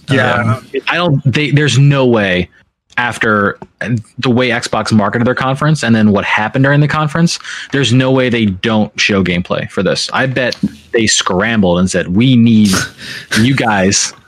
I know you sent us some shit. Send us some shit again. Plug this game in and play it. Yeah. Because we can't go out there and show a trailer for this game. Here's another prediction I'm going to throw out there. We're going to hear voiceovers during gameplay about how the controller operates.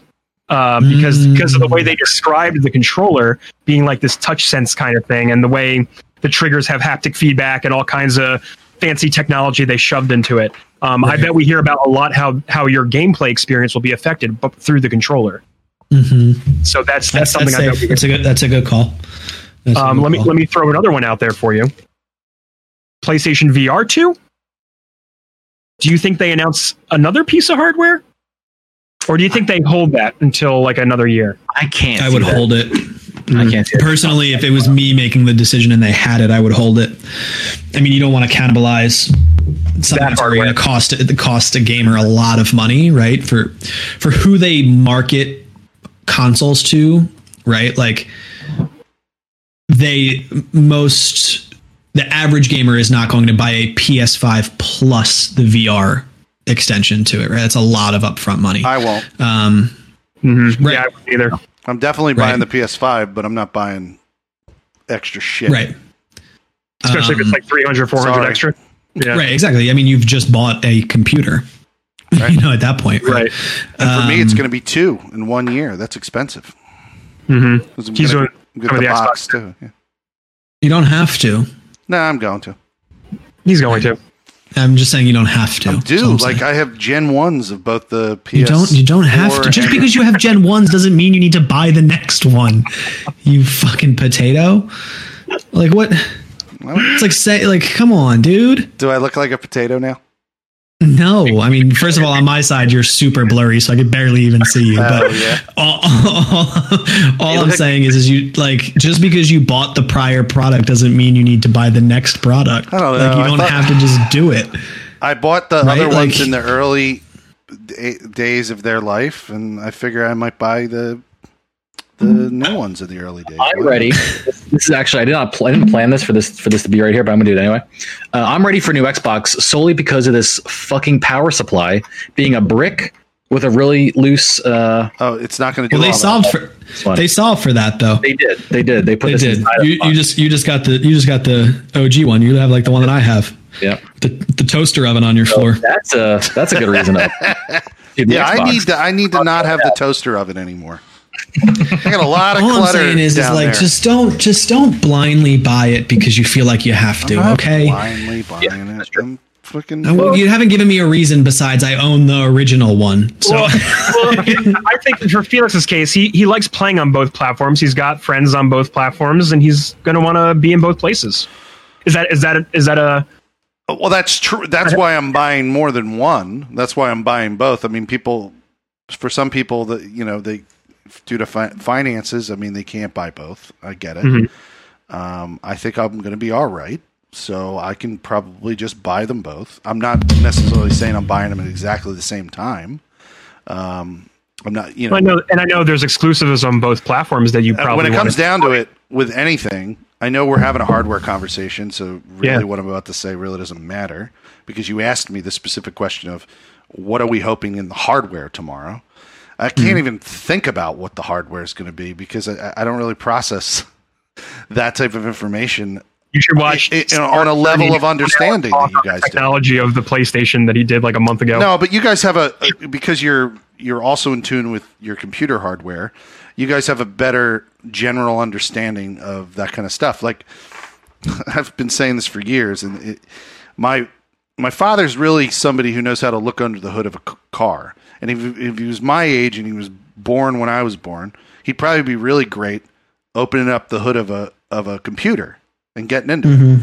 I've never been good opening up the hood of a car and knowing what the fuck I'm looking at. And that extends even further into computers. I stare at that shit and I just don't understand when I open the hood of a computer what the fuck I'm looking at. So as far as I'm concerned, I'm focused on story IP. I want to see what's coming out. And if there's nothing out on those consoles when it first fucking comes out, If they don't announce like some amazing game that I need, that I can't, like especially if they announce an IP that I 100% love, that will exclusively be released only on their next gen console, then that's an immediate sale. But if they say, oh, well, this game that's coming out, great IP, I've loved it for years, or new IP that I might want to play, if they say, oh, you can play it on the original console, well, fuck it. I'll get it for the original console. I won't buy the new console. Like if there's nothing at the beginning of these things, if there isn't intellectual property to go with the hardware, then I don't care. It's all about games. That's kind of what happened. It's all about games too, right? To be honest with you, that's kind of what happened with PS4 and Xbox. I didn't buy the Xbox One immediately. I bought it maybe a year after it came out, I think it was like a year into it being out. And the only reason I did that was because I had so much fun playing online games with PS4, and Locke kept saying, I'm playing on the Xbox. You want to join me? You want to join me? And finally, one day, I think I just went out and said, fuck it, Locke, I'm playing on the Xbox now. And I think it was all Destiny, too. It was Destiny related. I think I bought it so I could play Destiny with you guys. That's the reason I have an Xbox. Just so, because I was playing Destiny from minute one. I was there before Destiny 1 was released. Like, I was playing it. Somebody gave me a code for to play it before it came out. We're playing the beta, I think, over the summer for the alpha. But I remember being in the Destiny servers before there were any players there. I was just exploring the world alone with my my buddy Antonio. That's all. It was me, you, and Anubis. Remember? Yeah, Anubis was in. That was that during beta, or was that after the game launched? Yeah, that was launched, but that was like September. Yeah, but it was PlayStation, and I did a lot of raiding and on PlayStation. And then Locke was saying, Locke, you kept saying over and over again, if you come over and play with me, man, I'll show you how it feels to play real PvP. We'll have a good time. We'll take you through the raid, all the shit, selling me on it every single week. We'd do the Emergent Gamer. You'd sell me on it, and finally I was just like, fuck it. I bought my Xbox. I want to. I haven't whittled you down to be a PC gamer yet. I guess I failed. That's working on it, man. That's really hard. I think that good job PC now too. Well, I think the argument with the PC is I'm starting to see more. This is not the real argument. This is just the one I'm making up. All right, this is the justification at this point with the PC is I'm observing more crossplay opportunities showing up. And as far as I'm concerned, I'm comfortable on the console. I have less stress when dealing with consoles. And if crossplay continues in the direction it's going, there might be a day where I don't need to have a PC to play with you. I mean, you might always have the advantage when we're doing PvPs and stuff like that, which is fine. I'll just be the guy who loses all the time. I don't care. No, but you make a valid argument, right? Yeah. And that's why I would want you to think about the Xbox purchase, right? Major titles are now being cross-platform. Yeah, for a large really majority of them. So software.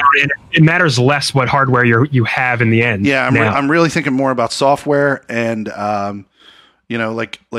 if some kind of software feature that's inherent to the Xbox or the PlayStation 5 platform only can be used on the newer hardware, because it's like a great cross-play feature or whatever that allows me to play with PC gamers, it's a no-brainer.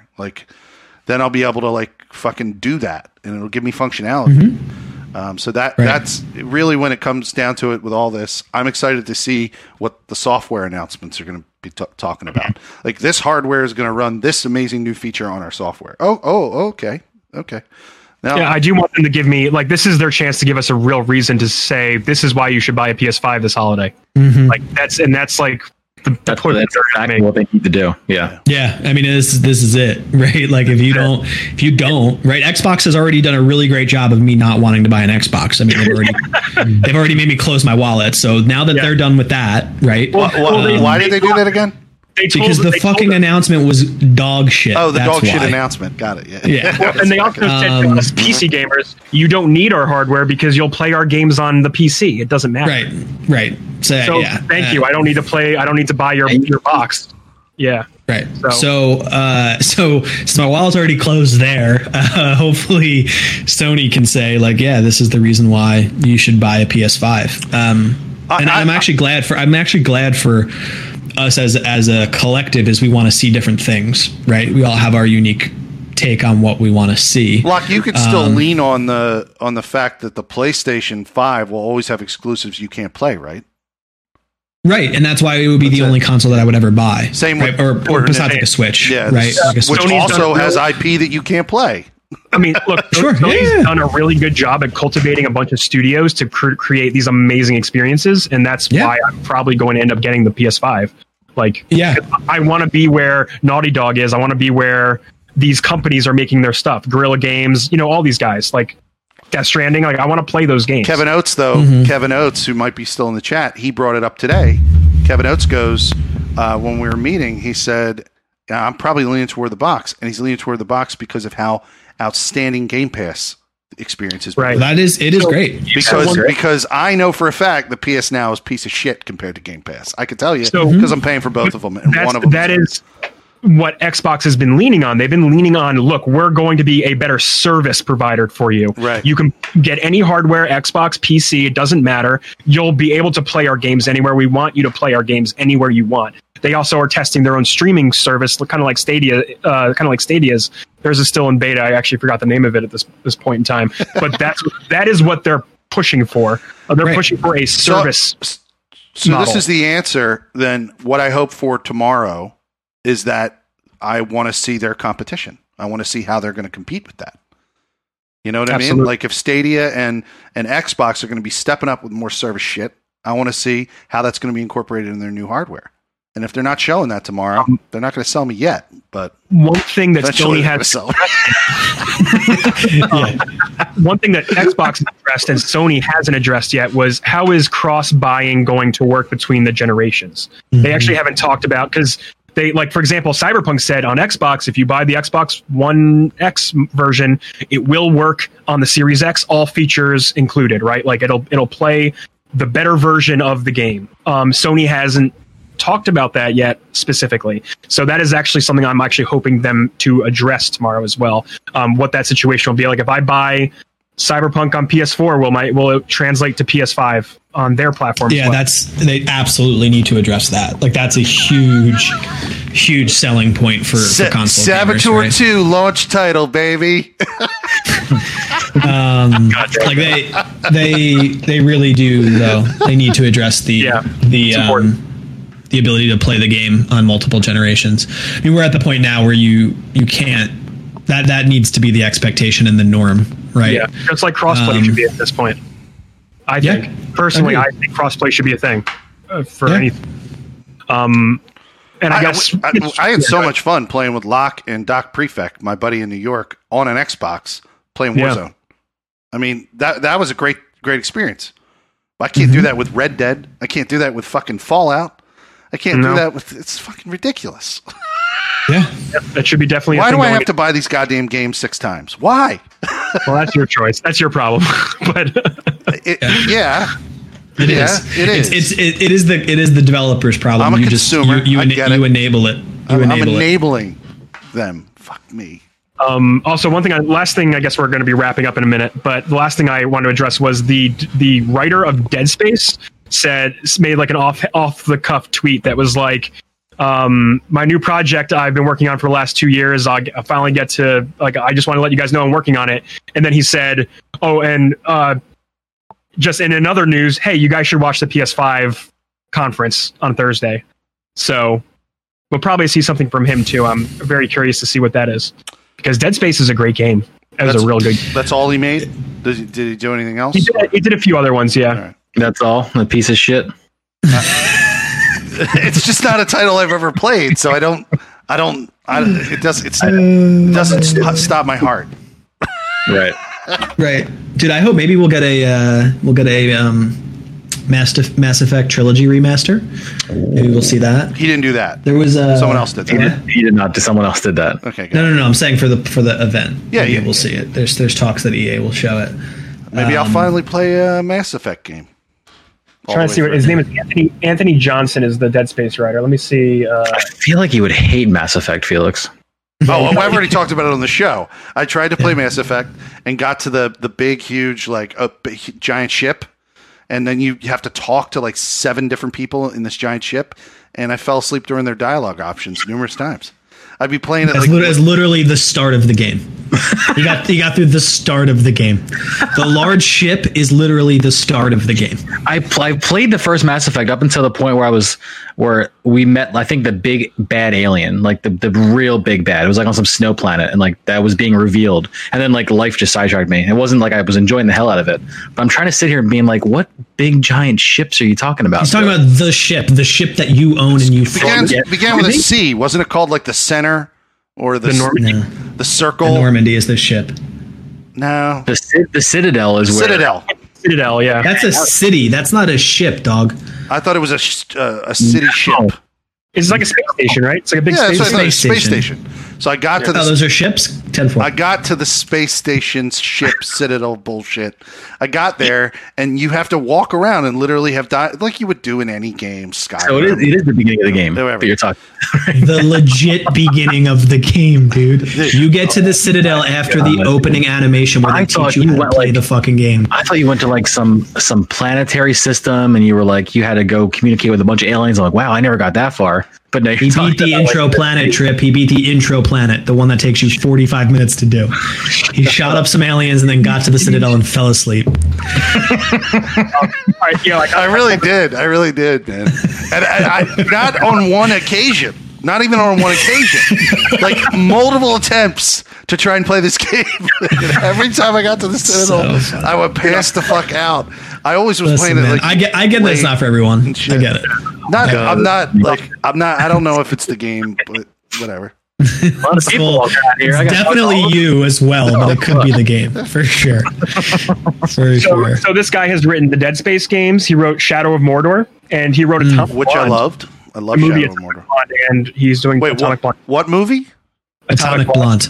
I loved Atomic Blonde. It was a great movie. Yeah. I was excited. And he did Binary Domain. He's back in, dude. He's back in. Didn't play Dead Space, but he's in. I'm in. Now, is that what he's done? Yeah, he also he wrote Atomic Blonde. Fucking love Atomic Blonde. Love it. It's fucking great. He also did Iron Fist and the Defenders TV show, by the way, which is weird. Interesting. Well, Defenders was kind of trash. I like back out. I like back out. You know what I want to see? You know what I want to see? Because it was the same director, not necessarily the writer, but the same director. I want to see. I don't know if they could ever do it, but I'd love to see like a Atomic Blonde and John Wick crossover. Yes, I'm with you. The problem is Atomic Blonde takes place in the mid '80s, so essentially the character that Charlize Theron plays would just introduce time travel into John Wick. Yeah. The John Wick 3 has. They could easily they could suffer it 4,000 ways. Yeah. But honestly, I that would be cool, but it would ruin. Like they've already said that John Wick is not going to end well. Like the writer has already said that like we should not expect a happy ending or an ending that anyone is going to like for John Wick. So I don't want to sidetrack the arc of those movies because they are fantastic, but it would be cool to see those two side by side. Yeah. Just the choreography they put into both of those movies is so good. For sure. Well, you guys ready to wrap this up? Sure. I think so. It was a long one tonight. It was a long one. Lot. It's been a while, though. It's been a while. All right, so I've been Neo Ayoshi. You can find me at Twitch at twitch.tv/NeoYoshi and twitter.com/Neo_Yoshi. So I actually got an email right before we went live. I'm doing my first sponsored stream next week, which I'm really excited about. I'm doing it's like a RTS card game. So we're gonna see how that goes. I'll tweet more about that later, the details and when that's gonna be. Cool. So please look forward to that. Nice. All right, Felix, take it away. Yeah, and this is Felix Hergood at Felix Hergood. I play when I go live. I go to Mixer and Twitch at the exact same time. The games that I'm playing right now: Fallout 76, Red Dead Online, and what are you laughing at? What are you laughing at? I'm just laughing that you're still leading with Fallout 76. I'm sorry. I'm sorry, dude. It's Fallout 76 not you. It's me. And Red Dead Online and other single player games. MLB? You still MLB in it? I don't really play that online.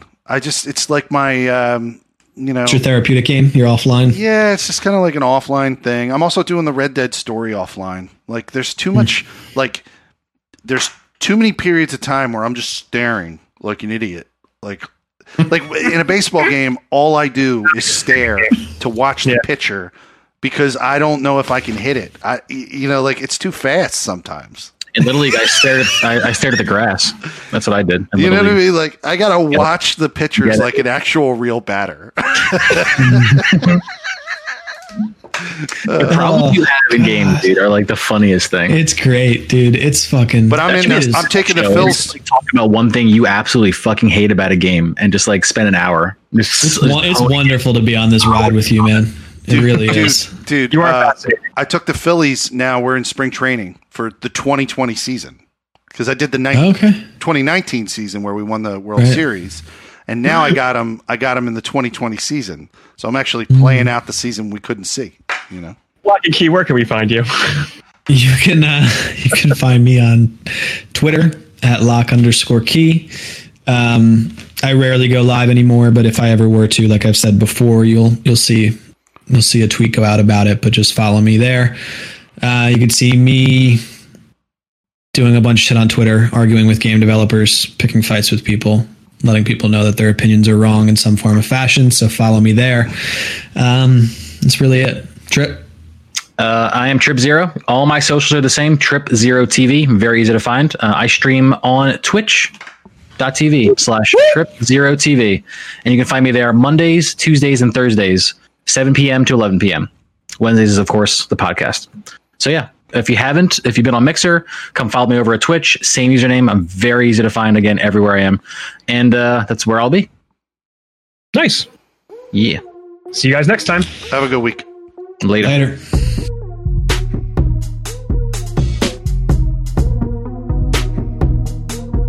Well, it's like I made this point earlier. It's like we know full well how difficult it is to market yourself with podcasting, and we take all this time to spread ourselves out to as Neo. The conversation we have on a regular basis about this podcast is we got to get more YouTube presence. We got to get more presence here. We got to get more presence here, right? And that's true. And we spend all this time only to get to the end result. The promised land, as they say, is the ability to just do what Joe Rogan did and just say, fuck everything else. I'm only going to go one avenue now. Like, he's definitely... Spotify has videos. But Spotify is the only place he'll be. Right, and means I have to go and get a Spotify account, and I don't want. But when you have someone like Joe who's got millions of listeners and followers, it doesn't matter. They're gonna follow him wherever. I won't. I won't listen to him anymore. But that's fine. I'll never hear him.